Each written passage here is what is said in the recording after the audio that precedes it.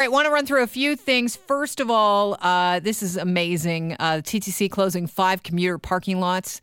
The parking lot at Warden Station today has met its demise. We're going to talk a little bit later on in this hour to Stuart Green, who's the senior communication specialist at the TTC. Basically, I want to know, how do people use a service that they can't get to? Why are you closing all these lots? So I just want to jump in. Was it Warden or Wilson? It's Wilson. Wilson Station. Okay. Wilson, Warden. They both start with Whatever W. is what I say. It's a Friday. If you're looking to buy in Toronto, according to TREB, prices in the GTA up 23% this year. The average price of a home in Toronto went up by $144,000 in 1 year. Congratulations if you made that investment, although you still don't know how you're going to pay for it. It looks like you invested wisely there. Toronto City Hall, the executive committee voted in favor of road tolls and a hotel tax. I have to tell you, when I travel around and I hear about that extra hotel tax, especially in Europe, there's something in me that goes, ugh, if it wasn't for being in Europe, ugh, what a cash grab. And it's too bad because I know that people coming to Toronto are going to feel the same way. And that is not great. Speaking of travel, if you're planning a winter getaway, this is great. Ontario pharmacists now allowed to administer travel vaccines. So you can get your shots for Hep A and Hep and B. And that would be, I think it's the Twinrix vaccine. Twinrix. Yeah, Twinrix. And I think that's what it's called. Sure. But you have to go back for a booster, I think, with that. And because I got it when I went to Africa, and I don't think I got the booster. So I don't know what that means. You can get shots for rabies, HPV, and shingles available at the pharmacy for anyone over the age of 5 starting December 15th. That is great news. And the health minister is saying that getting these vaccines at a doctor's office or clinic maybe inconvenient for some. So the pharmacies are open evenings and weekends. This is great news. You ever have a hard time getting an appointment for your doctor when you're sick and actually have a problem when someone else just needs a shot? There you go. So they're making things move quickly for everybody else. Sad news today, especially if you're a fan of comedy and British comedy in particular. Andrew Sachs, the British actor, best known for his role on Fawlty Towers. He played the Spanish waiter Manuel. Let me remind you. When I suggested to Connie that we had the Manuel character, the only idea that I had in my mind was that at that particular time, none of the waiters and none spoke English at all well, and that was, of course, because they were cheap to employ, so it was the employer's fault. Hello, Fawlty Towers, how are you? It's a nice day. So I just thought that to have a cheap employee who did not speak good English and have a lot of misunderstandings. There is too much butter on those trays. No, senor. What? Not on those trays. No, sir. Uno, dos, tres. No. Very, very funny stuff. Sadly, Andrew Sachs passed away November 23rd. He died at the age of 86, and his wife said that he had been suffering from dementia for quite a while, which is just, you know what? I always think that is first of all, it's a cruel, cruel thing to happen. But it's even crueler to somebody who, made their living by, remembering lines and, being really quick with the timing. He also played a couple of characters, I believe, on the Coronation Street, and he had a role on EastEnders. And if I watched either one, I could tell you who he played, but I don't. Because I find British sitcoms or those soap operas very boring. Yes. Because who wants to watch people that look like me? That's what I think. Why would I want to sit down and watch someone have a boring existence? I already live it. I'd rather this more exciting, right? The British comedy is much better than the British soap opera. Absolutely. All right. What else is going on? Oh, yeah, right. This involves our Prime Minister, Ted Cruz, blasted Trudeau for praising Fidel Castro. Yesterday, he did this. On the Senate floor, he denounced world leaders who are whitewashing Castro's decades of abuses, and he did not mince words about our very own Prime Minister. Mr. Trudeau praised Castro as a, quote, larger-than-life leader who served his people for almost half a century, and a, quote, legendary revolutionary orator who, quote, made significant improvements in the education and health care on his island nation. Tell that to the people in the prisons. Tell that to the people who have been tortured and murdered by Fidel Castro. Yeah, well, that's how a lot of us felt.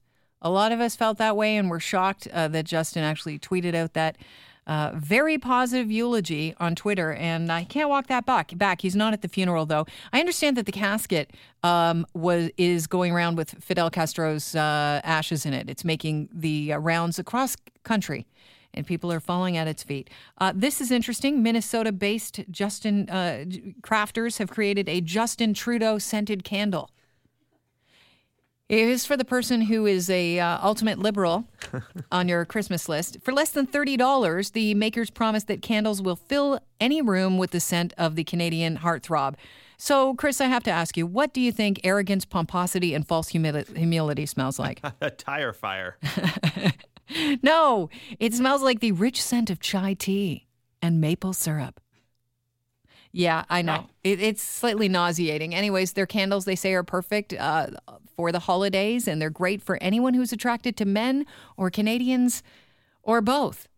If you live in Canada, they say there's a good chance you already had the opportunity to smell Justin Trudeau, since he's always showing up at concerts and popping out of caves with no shirts on. You said he was in the distillery yesterday, right? Yeah, I saw some social media that he was out distillering around at the distillery doing the Christmas market thing. Did you see him at the distillery yesterday, Jackie? I was here. I was a little disappointed. You know, I wasn't doing my elf duties.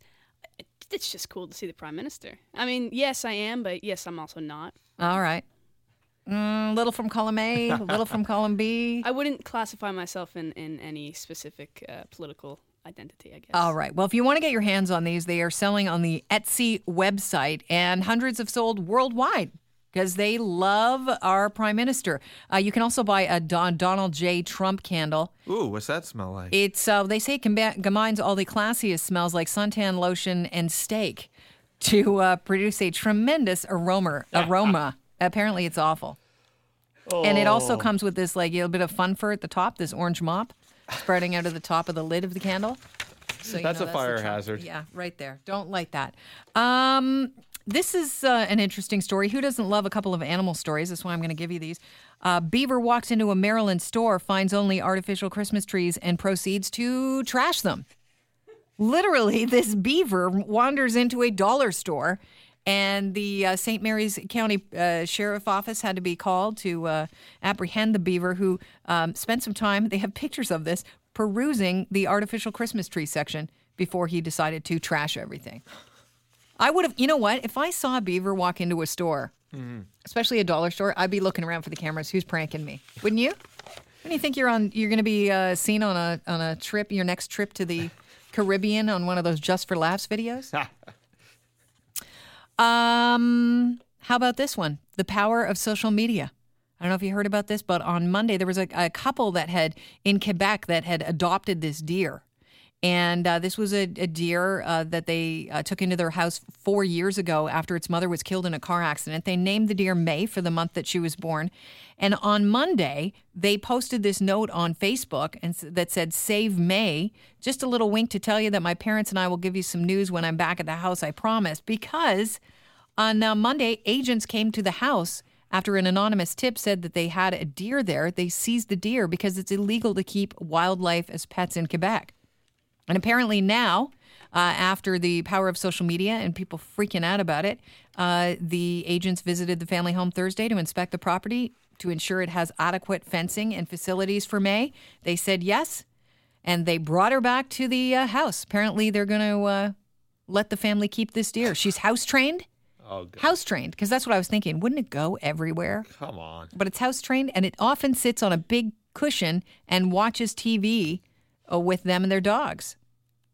23,000 people signed an online petition pleading with the government, please get the deer back home. I don't know, 4 years is a long time. That's got to be a very domesticated animal by now.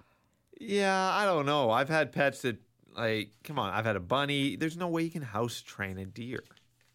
They say it's house trained. I say that their house stinks. Okay? I don't even have to go into the house. I don't have to go near the house. That house smells like a barn for sure. All right. Speaking of barns, this is interesting. Yesterday, you know how you look at something online and then you get lost in the rabbit hole of this really interesting piece of information and you start watching all the paraphernalia and the videos that go with it? A company has become the first in the world to basically reimagine horseshoes. What? They are, yeah, for 2,000 years, we've been putting iron horseshoes on our horse. They've actually made what they call the world's first running shoes for horses. Have a listen.